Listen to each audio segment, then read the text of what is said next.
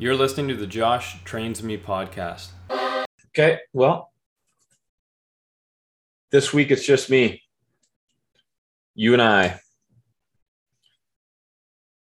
The topic I want to talk about is about failures. This isn't going to be a negative outlook on failures. This is actually going to be quite a positive and, in my experience, a realistic approach to how failures have personally affected me, what I've actually gone through, and what I deem a failure. And my hope is that we can kind of work together for you to potentially learn from some of the experiences that I had so you don't make these same choices.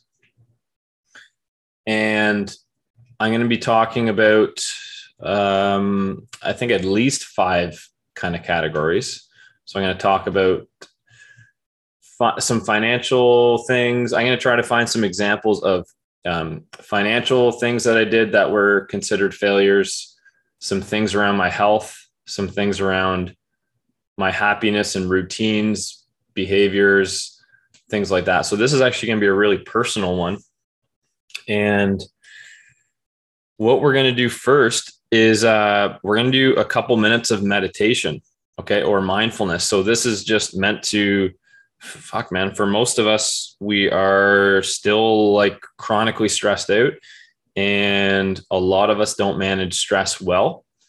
So the goal with this is, if you want to fast forward this episode by, let's say, 3 minutes, you're going to skip this. If you just want to get to the juice here.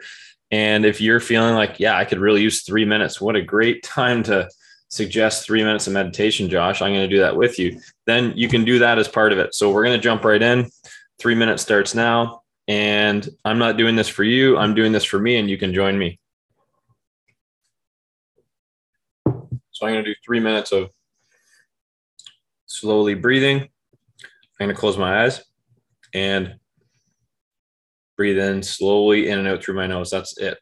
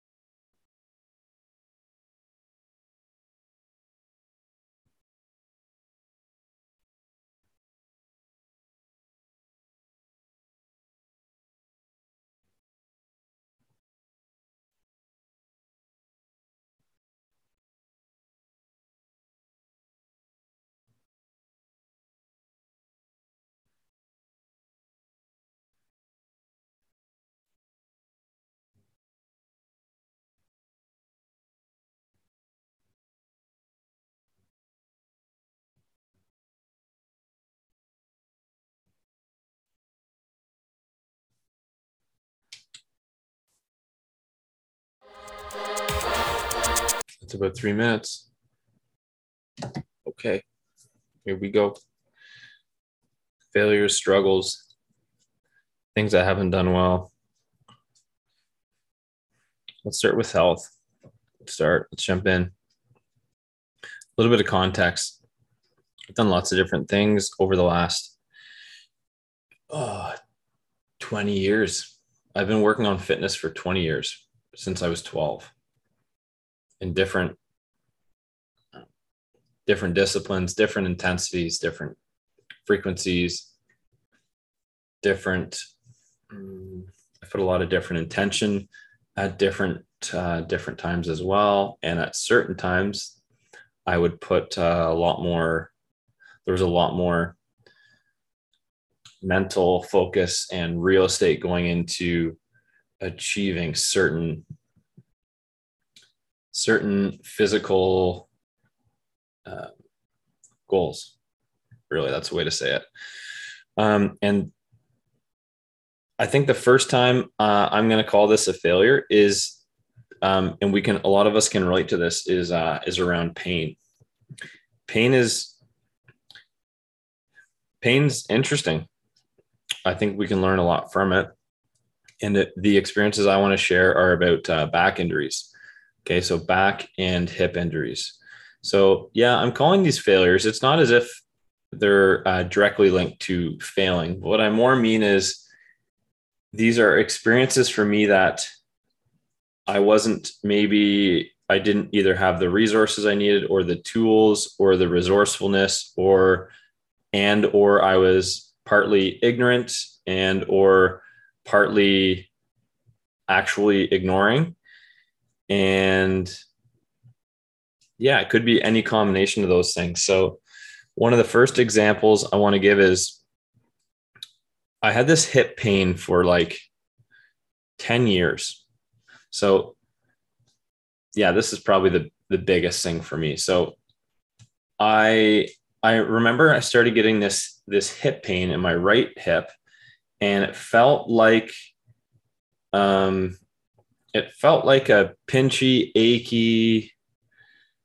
The sensations would really change, and they definitely evolved and progressed and regressed over approximately the 10-year period. But I remember when I started getting it, I was doing landscaping, and so physically I was doing a lot of labor intensive work, and I was also doing like going to the gym 5 nights a week too.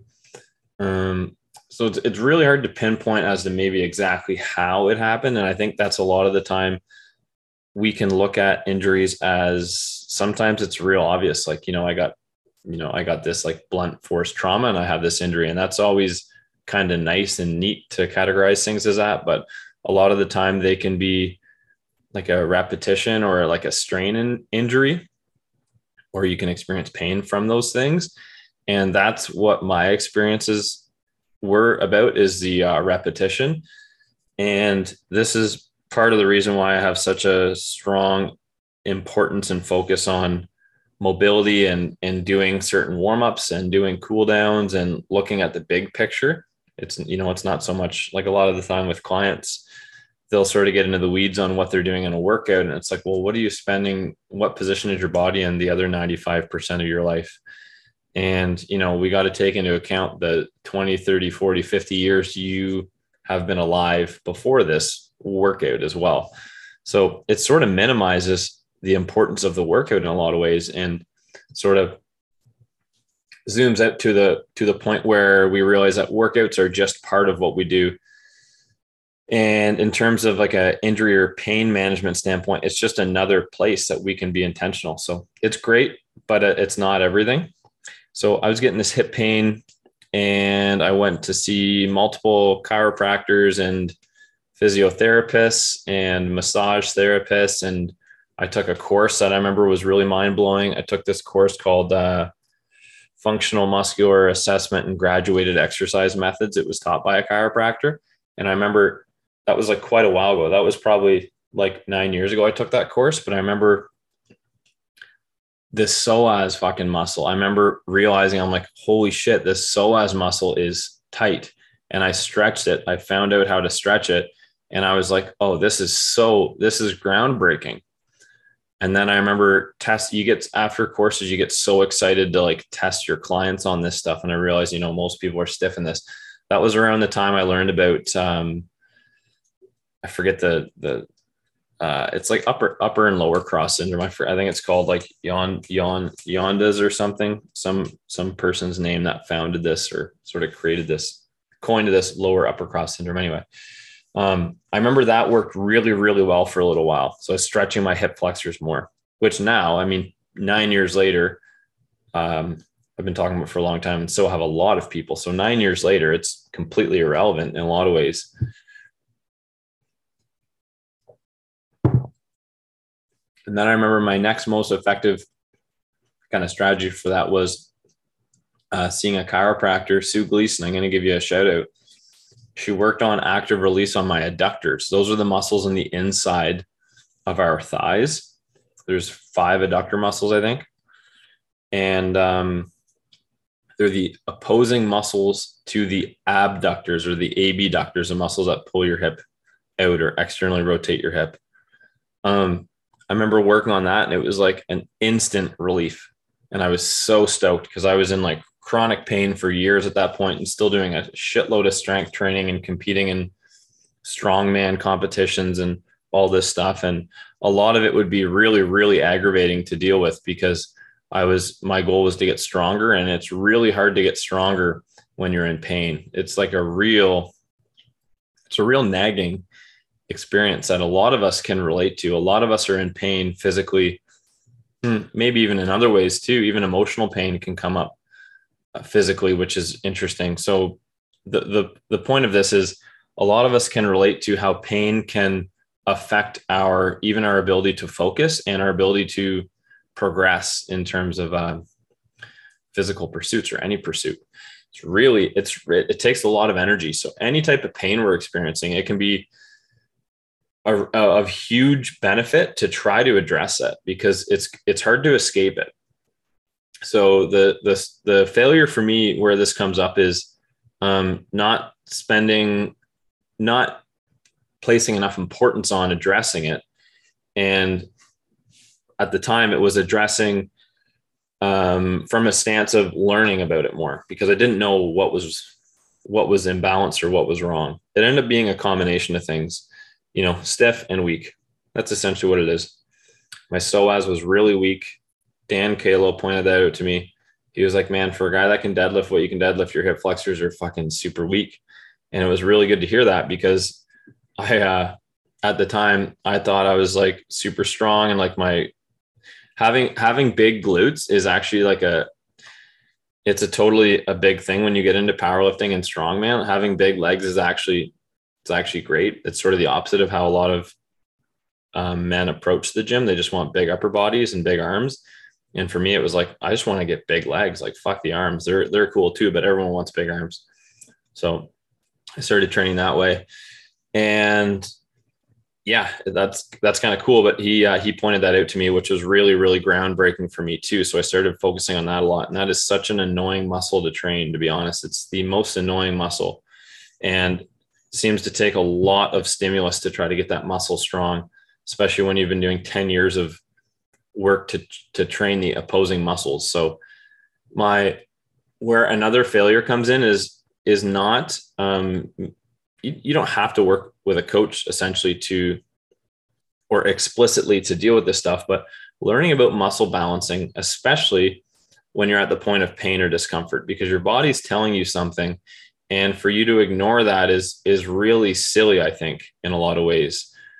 There's ways to acknowledge that and then to address it or, choose to ignore it or whatever. But I'm just letting you know from my experience, like I'm 32 now and I've been lifting for 20 years in different regards. And never, ever have I been able to, outrun or outlive an injury. It's never just disappeared. It's always been something that I've had to really focus on addressing.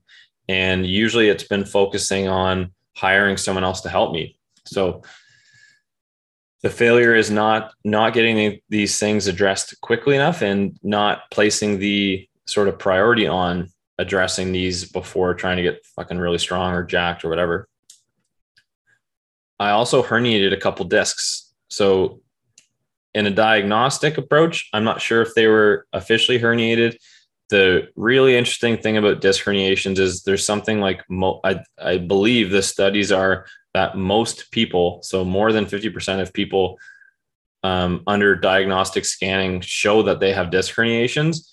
And I forget the percentages, but there's a huge portion of people that have herniated discs that are asymptomatic for pain, meaning they don't have pain. So in a lot of cases, you could have a disc herniation and not be in any pain, or even know that you have a disc herniation, because you wouldn't necessarily know if you're not in pain.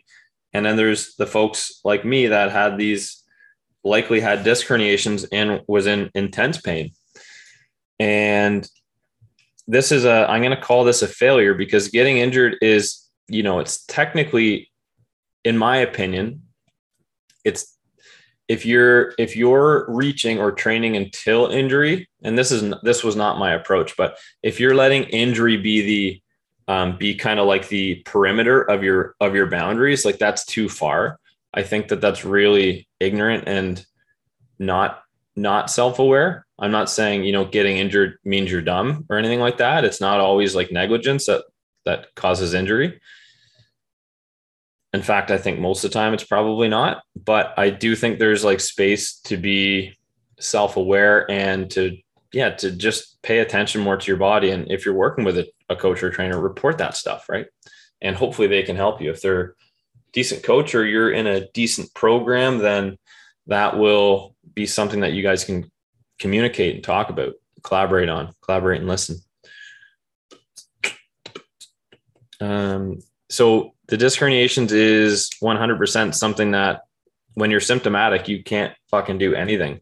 I remember getting into a car and driving out east with my partner at the time, and I had herniated my disc the day before. And for you guys listening, if you've had a disc herniation, sitting down is like one of the most uncomfortable positions you can be in. And that was I think it was a 2-day drive.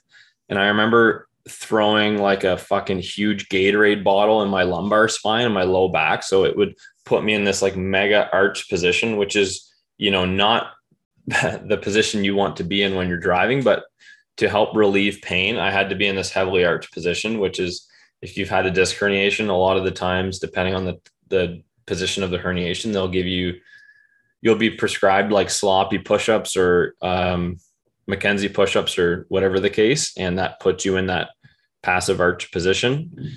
And that was brutal. So that injury was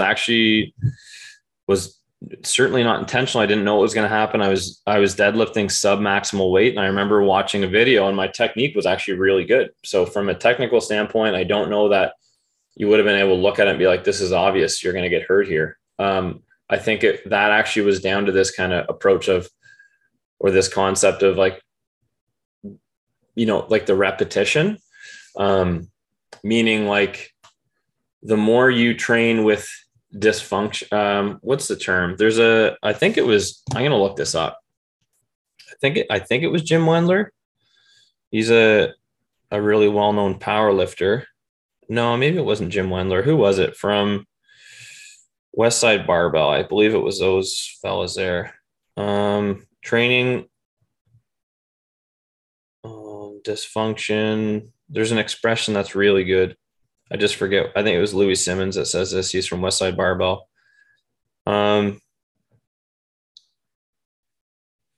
Anyway, I don't remember what this is, but it's a really good expression. It's too bad I can't remember. It's something like training with dysfunction leads to, it doesn't build capacity, it builds dysfunction. I'm butchering it.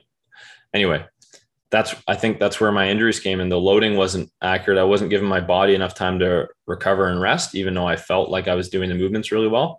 So it's kind of it's a tough thing. It's a little bit more complicated when you get into training for some strength and you're not necessarily in a position where you're super body aware. And when you're also in a position where you're, really mentally tough and you'll push through a lot of things, it's like, well, your body won't always push through. So it's like risk versus reward in a lot of these ways. So I think that was some of my failure, is not being self-aware enough and prioritizing getting the reps done versus getting the reps done if your body feels really good. It's one thing to train your mind and it's one thing to train your body, and they're not necessarily the same thing. Some of my other struggles were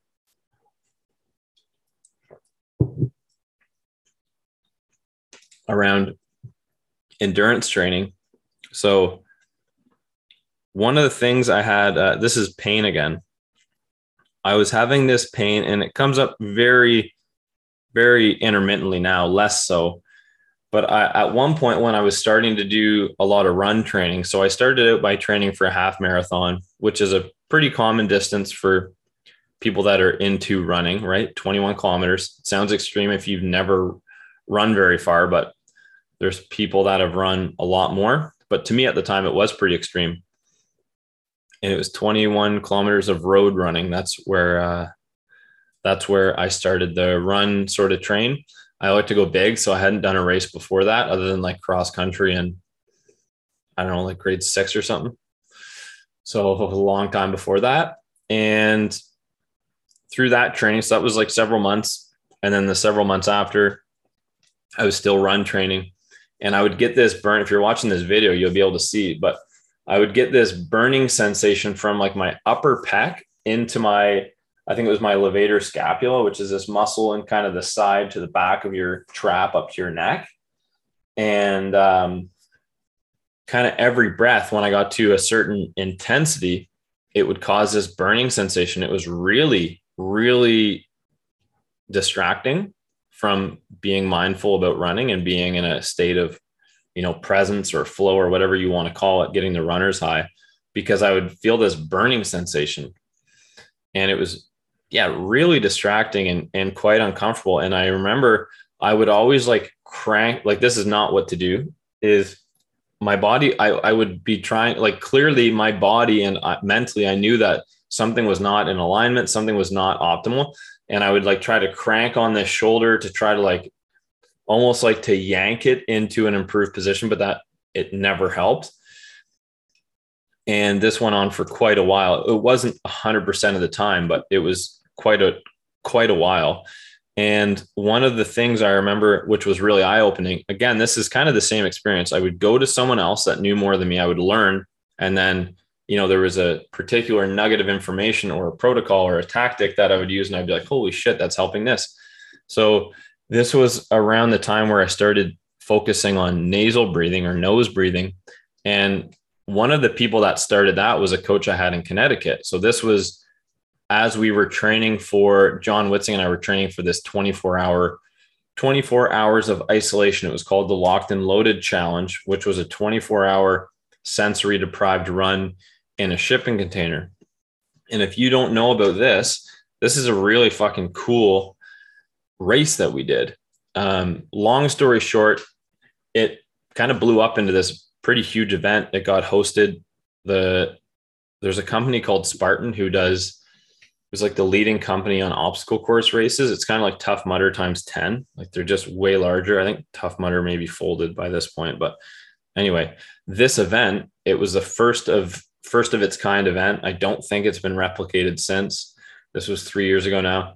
And it got hosted at the Spartan World Championships. So there was people from like really good endurance athletes from all over the world that compete in this. And we happened to have this, separate kind of side event that was hosted there. So needless to say, to be able to run for 24 hours, which wasn't the outcome, but to be able to run for 24 hours, there had to be a lot of training in mind.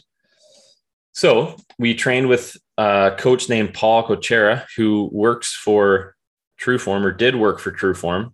I don't totally know if he's still working for them, but he is really into, and gratefully, he's really into biomechanics and running specifically. And with that comes how you breathe when you run. And the simple fact that I started nasal breathing, because of how nasal breathing affects our system and how our body integrates with nose breathing versus mouth breathing, that was the difference for me. So what I noticed was, looking back, when I was getting this burning sensation in my pec and my neck, it was because I was taking shallow breaths, and a lot of the time I was breathing through my mouth. potentially, probably more specifically on the inhale. So that's generally where our breath is going to be a little bit shallower if we inhale during our mouth, inhale through our mouth, pardon me, versus our nose. So I started breathing through my nose, and I didn't necessarily start training with him for this reason, but I noticed that the byproduct of improving my breathing mechanics helped this. And this is what this kind of alludes to. So when you are a chronic mouth breather, or if you were doing what I was doing, which was mouth breathing a lot during longer runs, it equates to a lot of mouth breathing, right? And what that subsequently does is includes or recruits all these secondary components or secondary muscles of your respiratory system, which are muscles in your upper chest, your intercostal muscles, but like the higher intercostal muscles in your upper trap and neck. And these muscles are secondary muscles for respiration, meaning they're not the primary, most efficient, effective muscles for breathing. So my thought is that I was recruiting these muscles more than they were either accustomed to or designed to, and they were signaling back with this burning sensation. So when I started breathing through my nose, it was allowing me a number of things, but here are the relevant parts. It was allowing me to breathe deeper. Okay. So I was breathing and I was utilizing my diaphragm muscle more. I was breathing into the lower parts of my lungs more easily. And I was recruiting less of these secondary respiratory muscles. Okay. So I started to work the muscles that are designed. Our bodies are designed in a specific way. There's no real like hack for it. Nasal breathing is more efficient in long-term endurance training than breathing through your mouth. And there's differences physiologically, mechanically, nervous system wise to all this. I go over this in some of the courses I have. And it made a huge impact. I was able to run for a couple hours sometimes without any of that burning sensation. And that hip pain was coming back before this training. And again, the hip pain that I'd already talked about. And through proper running mechanics, that like cleared right up.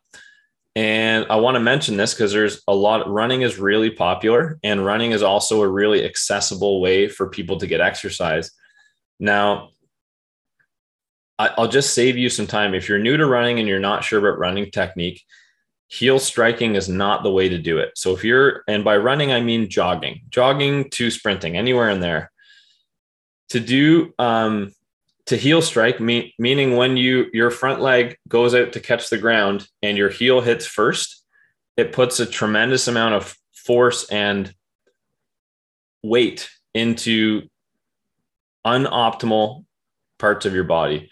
So it kind of overloads certain parts of your body. And I'll let you know that I ended up with a lot more pain in my body because I had poor running mechanics. I remember my friend Dan, I posted this picture of me running up a hill, and he like privately DM'd me because he didn't want to embarrass me. And he was like, in a very nice way, he said, your mechanics suck, man. Like, look in the picture you just posted. And I was like, oh, great. I appreciate you letting me know that, because I didn't know that at the time.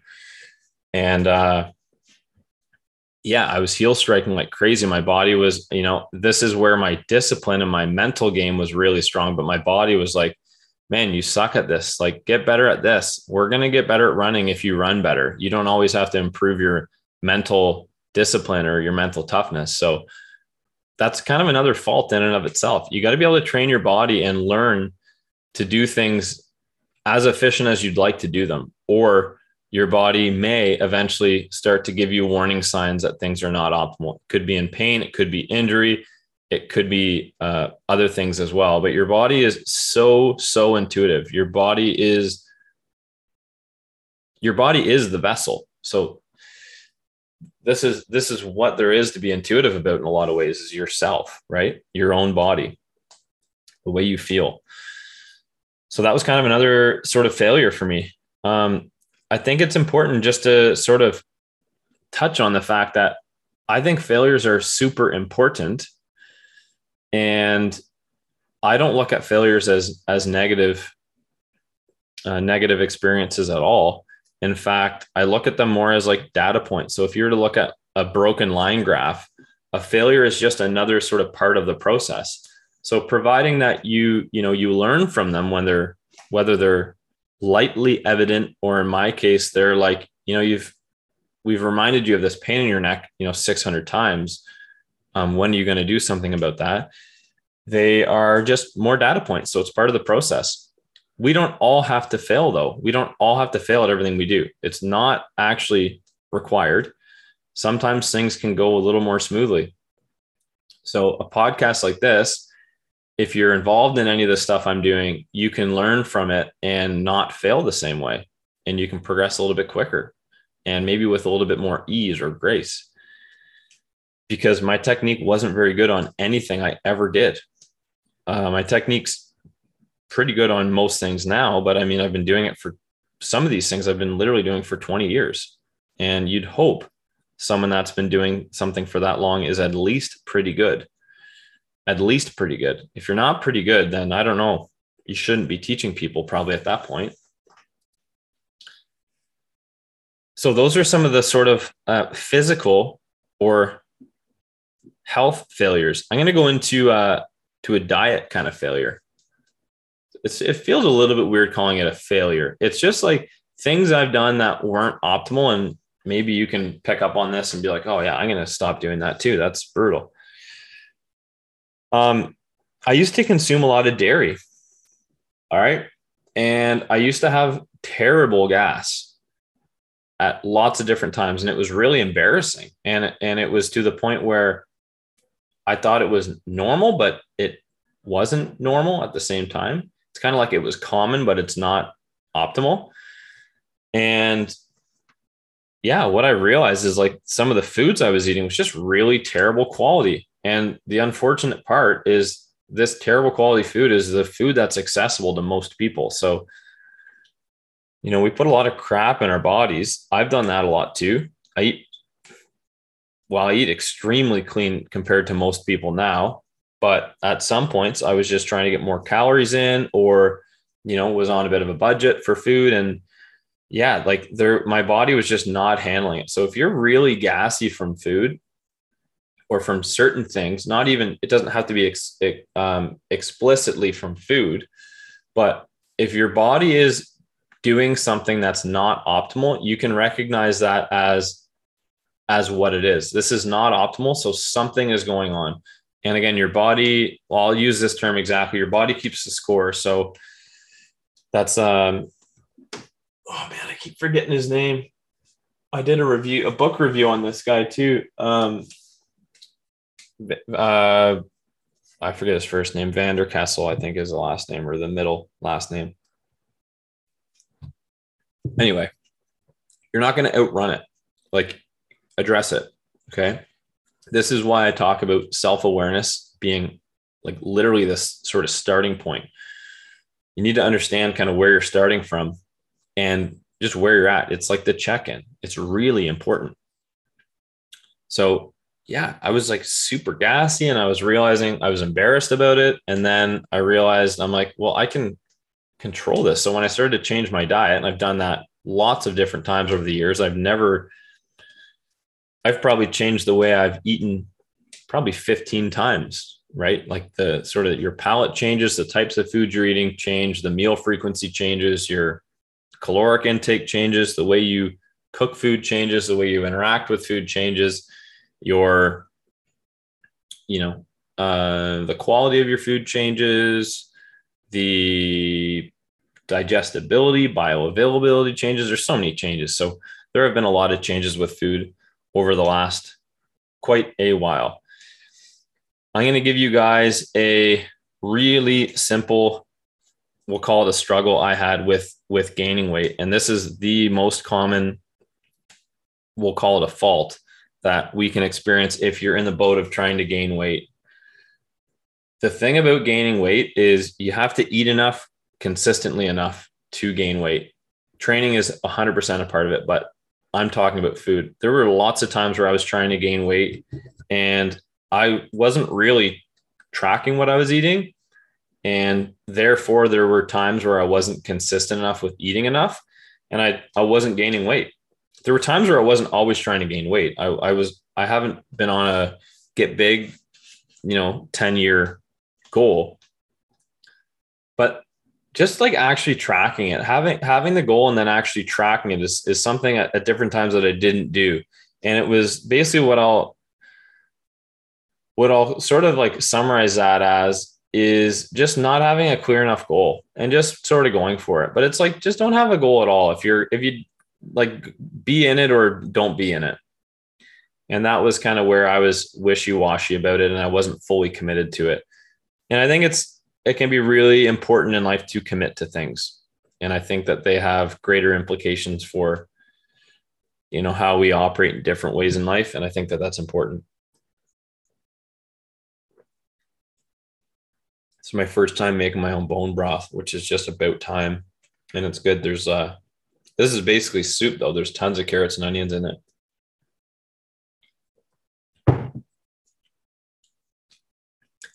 We'll call this a struggle with wealth. We'll go over some finance stuff. I'm not giving you advice here. I'm just telling you things that I probably should have done sooner. And this isn't beating myself up. This is not negative self-talk or anything like that. This is saying if someone's in my boat, maybe you can relate, or if someone is younger than me and you have similar goals, then might make sense. This might be the indicator to move ahead with that. Realistically, it's not buying real estate at a young enough age. I bought my first house when I was 24, which is awesome. But hindsight is 2020. And anyone I ever talked to that's had the focus or a focus on becoming wealthier or buying more real estate, pretty much I'm going to say most people I've talked to wish they had went bigger sooner.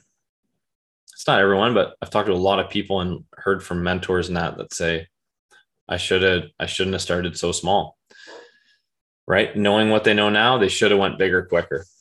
And that's kind of where I'm at right now. Is it would have been sweet to get something 3 years before, and we can all relate to house prices. I don't think it matters where you are.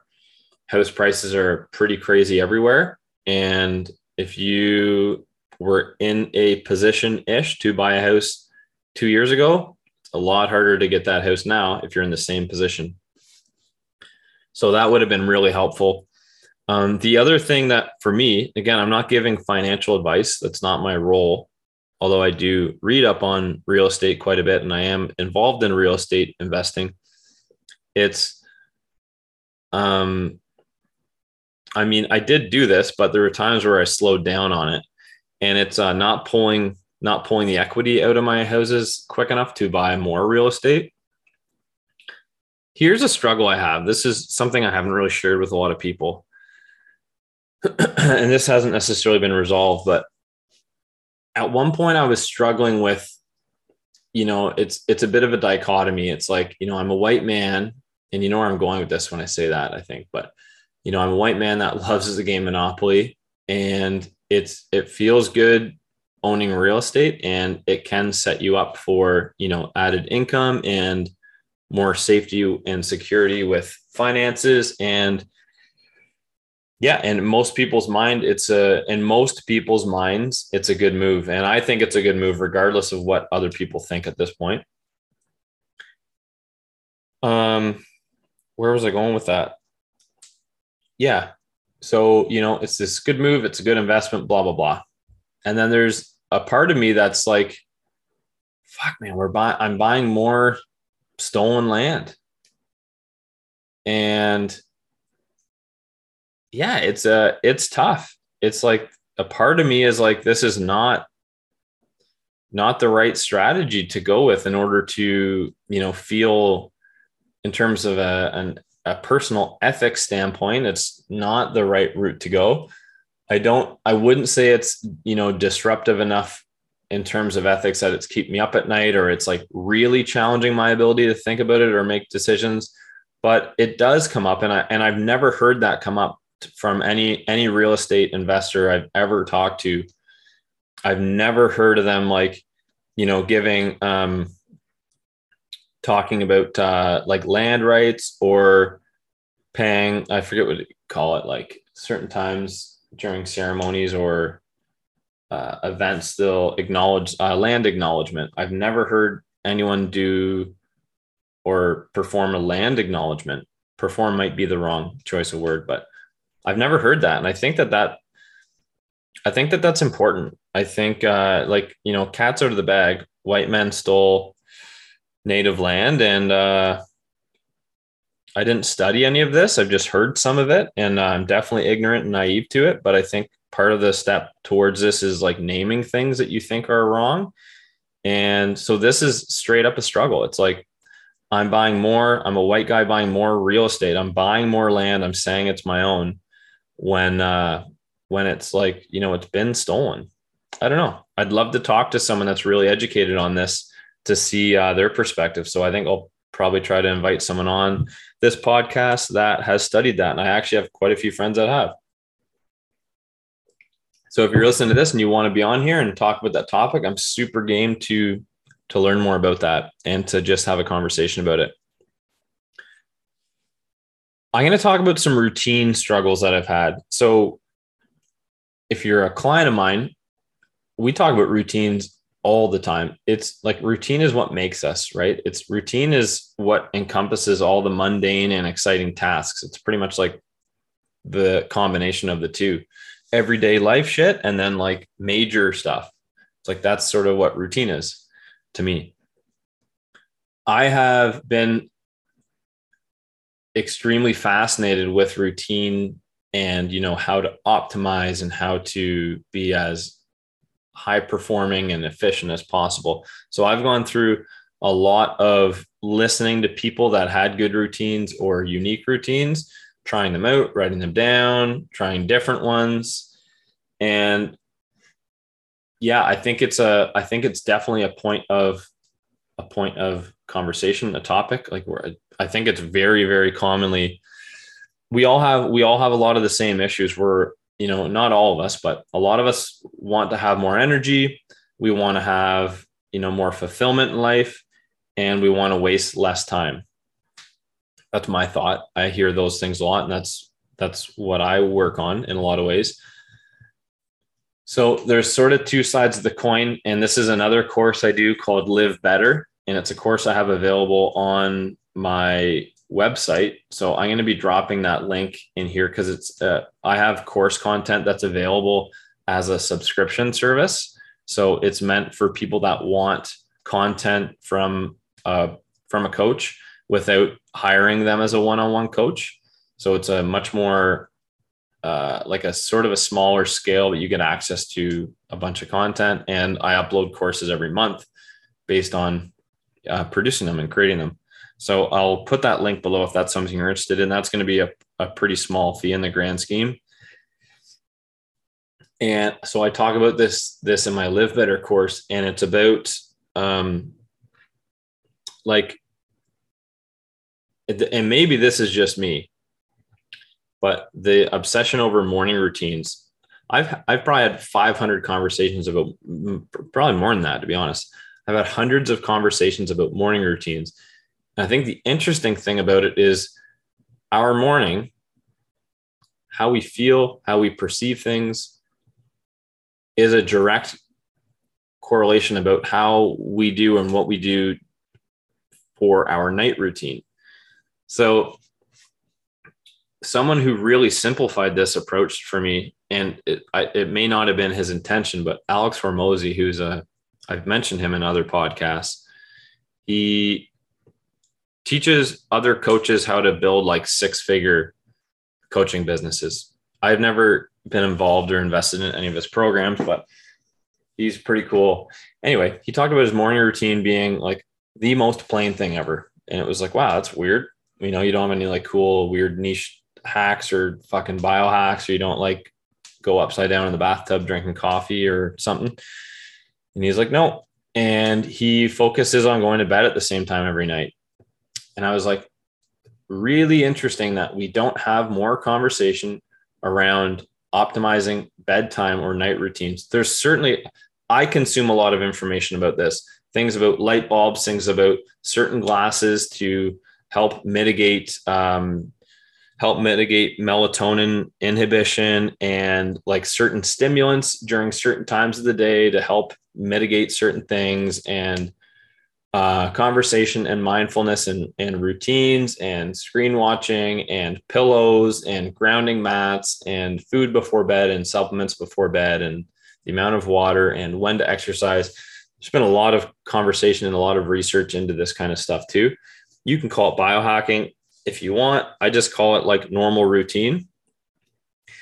And I just think I think there's a importance created on this morning routine. I think if we just shift it and start to get better at what we do at night, our morning routine is going to get far better just from the changes we do at night. And here's the change I've made some mornings. So I still fall into the sort of trend of waking up early to try to get more done. Okay. Sometimes that's necessary. But I experimented with this the other day, and I messaged my friend RJ about this. And I woke up a little bit later. I think I woke up at like 6:30. So for some of you guys, that's not early. And for some of you guys, that's really early. So it doesn't really matter. This isn't about comparing or, competing and who's getting more or less sleep. It's complete bullshit to try to get less sleep to get up earlier so you can get more done. And here's the sort of correlation for me. To get less sleep meant getting up earlier. To get up earlier, I had, technically more of my time in the day because I was sleeping less. Because of sleeping less, I wasn't as productive. I wasn't thinking as clearly. My desire to train was lower, so I had to rely more on discipline. And I didn't feel as happy. I didn't feel like I had access to fun or joy or just stupid moments during the day. And there's a couple nights where I said, I'm going to go to bed earlier. And I was able to fall asleep earlier. I paid attention to my body. Sometimes I do that. Not all the time. Sometimes I stay up later for other reasons. Usually it's like watching UFC, but I do have these new blue light blocking glasses that seems to make a big difference. And I'll put a link to those too, because those were really inexpensive. Your opinion is probably going to be that they look terrible because they look like orange safety glasses, but apparently I can pull them off. So that's fine.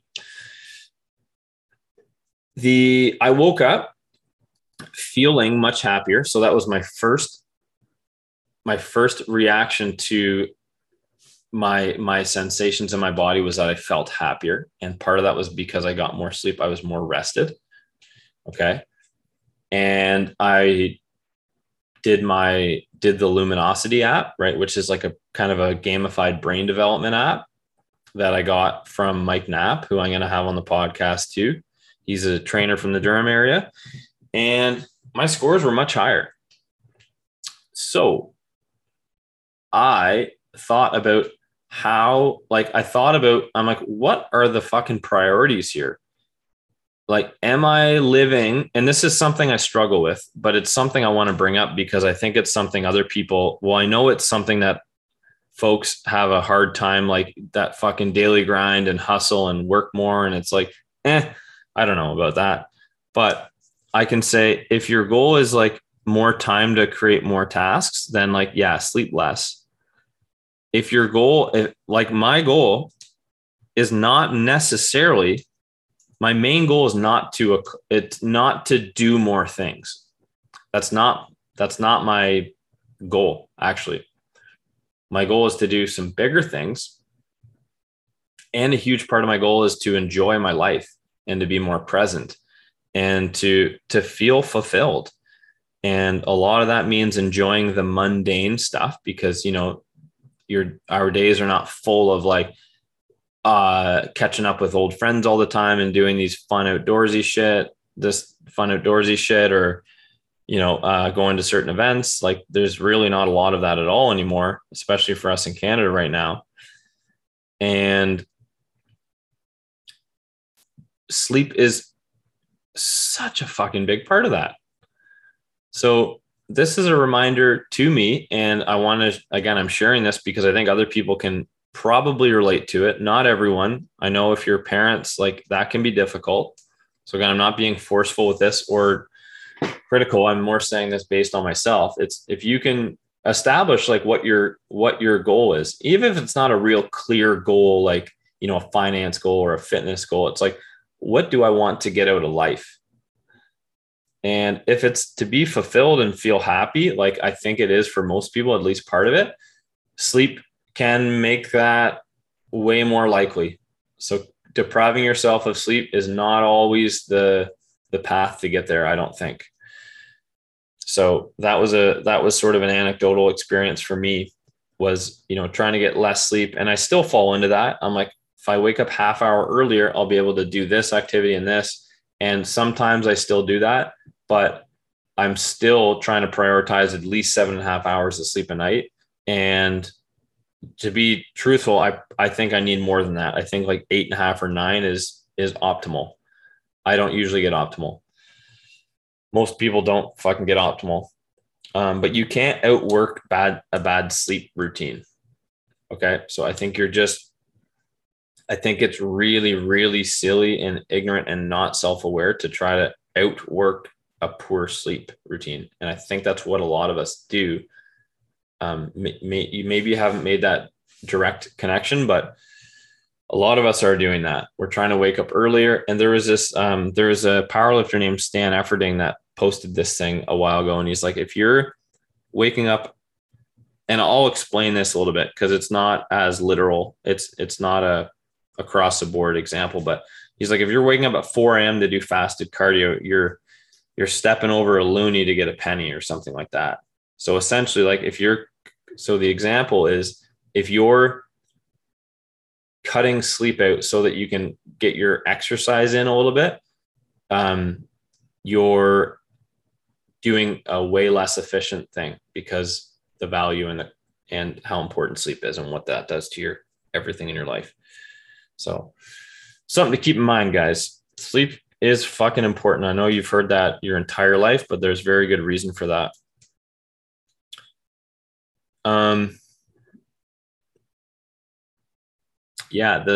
I've had a lot of struggles with routine stuff, which is part of the reason I talk about them so much.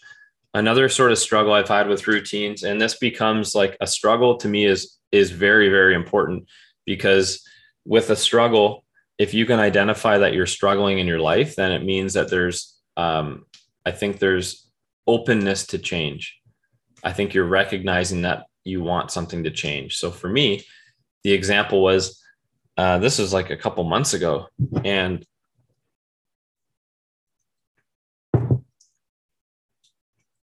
I was kind of going down this rabbit hole of my morning routine being like 12 things. And these were all really cool things to me. It was like, cold water, breath work, meditation, exercise, reading, learning. Like it was the most intentional morning I think I could have created. Like there was all sorts of aspects. And then I realized, I'm like, well, technically this isn't really a morning routine if it takes me 3 hours or 4 hours to do. So there's a little bit of ignorance there. I'm like, that's not a morning routine. So don't call it that. That's just, half of your day you're setting out. But on the flip side, there's also like, what are the things I really need to do versus what are the things I kind of like to do? And I think for me, it was kind of prioritizing those. What are the few things I can do that are going to give me the most sort of payoff? And the payoff could mean like, I feel the most fulfilled. I feel like I accomplished the most, whatever it's got to relate back to your goal. So my goal was to work towards my physical goals, which is right now gaining a little bit of size while improving my capacity on the Echo bike, which is the only cardio I do right now. And I'm actively working on both of those things, which is possible. So if I work on that, if I do something that moves me, one pawn towards that every day, and it might not necessarily mean like getting on the bike or doing a strength workout. It's really just like movement every morning. It could mean going outside for a walk, like anything truly to get my body moving is really helpful. And it kind of changes, but again, cold showers have popped back in again. So I'm doing those every morning again. And that's cool. And then just writing some things down. That's been my main thing too. And truthfully, that feels pretty good. And the Lumosity app, I do that most days.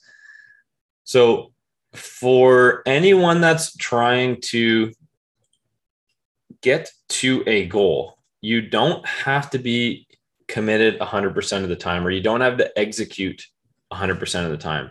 I don't believe, because I've done it, and lots of my clients have done it in different ways. It's all about the kind of longer term consistency, right? Because if you're 6 days out of 7 days for a month, yeah, you might see some change. But if you're 4 days a week for 6 months, that's a lot more time you spent on that. And it's a lot more progression, or, the pawns are moving forward more towards that goal. So for me, it's kind of taking a step back and realizing, kind of taking my own advice. And so the struggle is take your own advice sometimes. You don't have to do the same thing every morning for it to be a routine. Okay. That's just a 24-hour clock that we tend to use. Figure out how often you need to do them so that you feel good about it. All right. And it doesn't, I don't know, it might have to be every day, but it might not have to be the same thing every day. For instance, like with training, I don't have to lift weights every single day for me to feel like I'm getting bigger or to feel like I'm progressing. In fact, like physiologically, it can take a lot less than that. So it's kind of like, what am I feeding? What am I serving by doing that? And that can just be an important thing. I'm not saying that, bringing that question up to make you more like cynical or necessarily critical, but it's just like, sometimes it's just about being curious. Like, why am I doing this? Why is this important to me? Why do I feel like I need to do this 7 days a week? Is 5, would that work? Or what is it about that? So it's kind of, again, it's kind of comes back to self-awareness, which I think is, is part of it. I'm going to talk about failure or struggle. This isn't so much a failure, but for those of you who have been listening to this podcast, you're probably noticing certain themes come up at this point. I think this is episode 11 or 12. I think it's episode 11. And the themes are grit, vulnerability, and intention. So I think the intention is pretty clear, right? And the intention of me being intentional is pretty clear too, especially when we're talking about routines and why we're doing them and being self-aware. That's all very intentional, sort of deliberate work.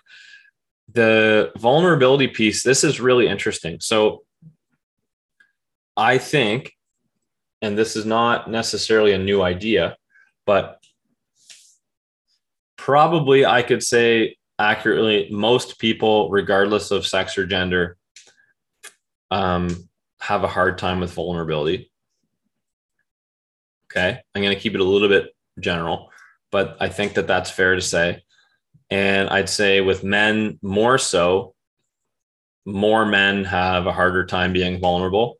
And there's a lot of conditioning and a lot of sort of relearning or unlearning that has to be done around that.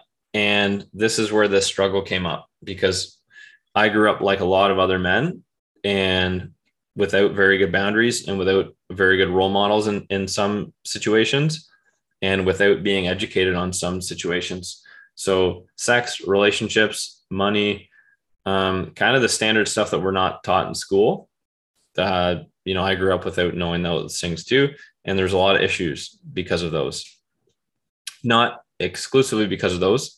We all have our own work and we all have our own responsibility, but and in the same time, we are a product of our environment. So if we're not getting, the positive resource that we need, or learning things a certain way, then that's certainly part of it.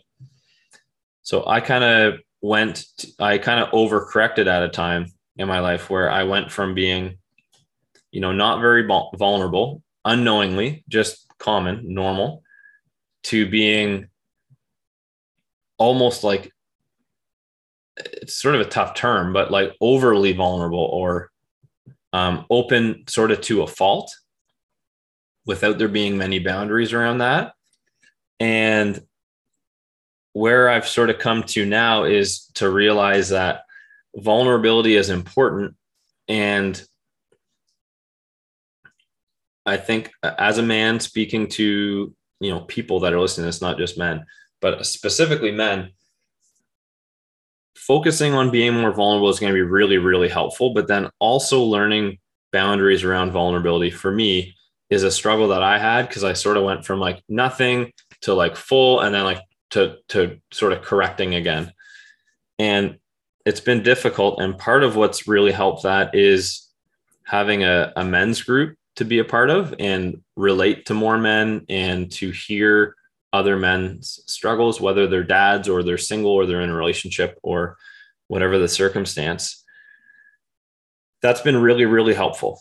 So I think there is some advice with this, and that is, if you can get involved in a men's group, it's pretty inexpensive for what it is. At least the group that I'm a part of is not very expensive.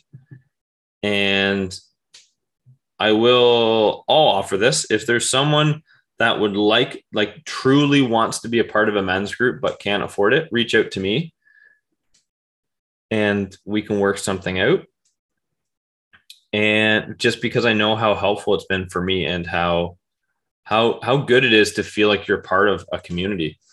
And what's really fascinating about that is that's a safe space. Like that's in a men's group, it's known to be a safe space where men can share.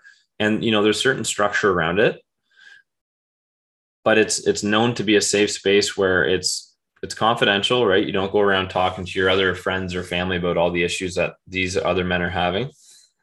And that, what you say in there, you're not going to be judged for, right? Providing you have a good facilitator, at least in the group I'm in, it's great. And I've heard of lots of really good experiences. Ty Wagmar is another guy in Peterborough that does men's group work, and Kevin Oros in Texas, he's another guy that does a lot of men's coaching, masculine energy work. I can recommend both of those guys. And I think that can be really, really, really important. So part of what I'll say is a struggle. This is one of the last things I'm going to mention, I think, is not having a sense of community. And I think if you're listening to this and that's really resonating with you, then you already know that you're probably, light on that or missing that element in your life. And community can come up in a lot of ways. And again, I talk about this in one of my online courses that you can have access to, but it's called community. Okay. It's not a fancy word. But I talk about community as being not necessarily a group. It could be one other person. I kind of compare it with or tag community with having, a mentor or having a coach and the nice thing about having community in this sense is you get the opportunity to be vulnerable in lots of different ways. You get to be humble in lots of ways and sometimes be humbled. And I think the first step and the most accessible step to seeking community in this way is maybe a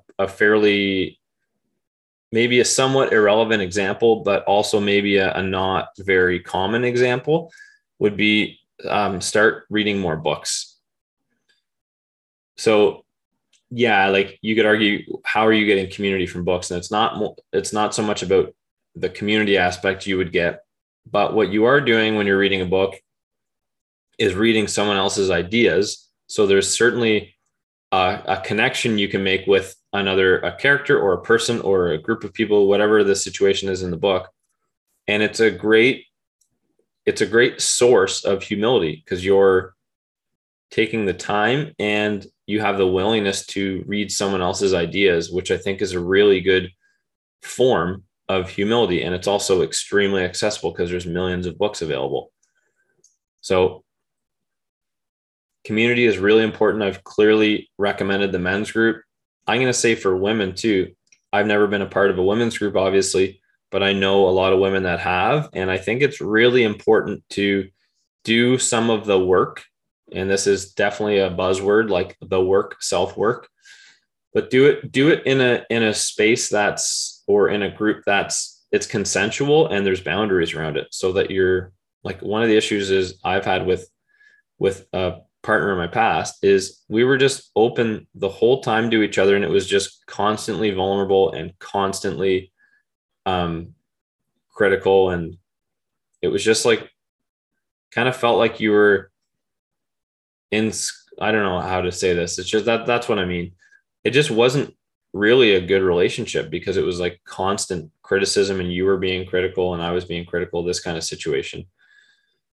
And I think there's got to be a time and a place, and there's got to be a balance. Like if that's your goal, is to be critical and fucking really do the work, I think that's appropriate, but I don't know, maybe the boundary is that it can't be that way all the time. And for me, it's like, it can't be that way all the time. So for instance, this men's group is once a week for 3 hours, and it's great. And it's once a week. Okay. So it's not all the time, and it's not most of my week, and it's not most of my time. I think I said that twice. It's not most of my time though, I'm telling you.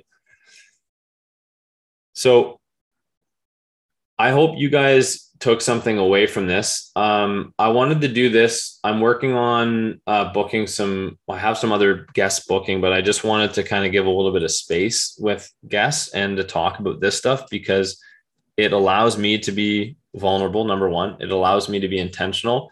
And for me, talking about these ideas and talking about kind of some of my struggles that I've faced or experienced with, like, routines. We talked about the morning routine, the nighttime routine, the fucking training, the ignoring pain, relationships, some of the finance stuff, blah, blah, blah. It gives me an opportunity part of it is selfish. It gives me an opportunity to discuss these ideas so I can hear them back too.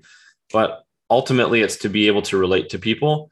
And I'm someone that doesn't have an issue being vulnerable now. So I'm like a totally open book for if people want to discuss issues. I'm one of the expression is, I'll be the first person to do that, but no, I won't be the first person. But what I'm saying is I am totally okay being vulnerable and expressing if I don't know something, or expressing if I am ignorant to something that I know of. And if it's something that I need to work on, like that's something that I think that's definitely a skill of mine, is being vulnerable and being okay. And I'll be honest, like a lot of this work, whether it's being vulnerable or doing things that are gritty, it all comes down to self-belief for me.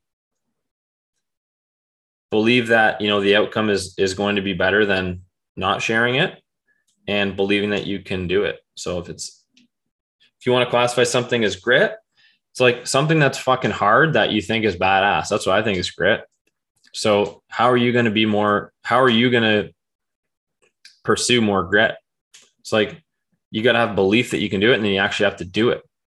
You got to get some ribbons, man. You actually have to do some stuff. You have to participate in it. You can't just talk about it. That's why I'm talking about this stuff. It's that I'm doing it. I'm not just talking about ideas. Sometimes it's just talking about ideas, but a lot of the time it's from experience, and we can all have these experiences. It doesn't make me any better than anyone else. It's just different experiences. Vulnerability is a huge part of it. So I kind of like encourage you guys to be more vulnerable, be more open about your feelings and that. And if nothing else, it will feel better inside of your body to be vulnerable, to express things, I think.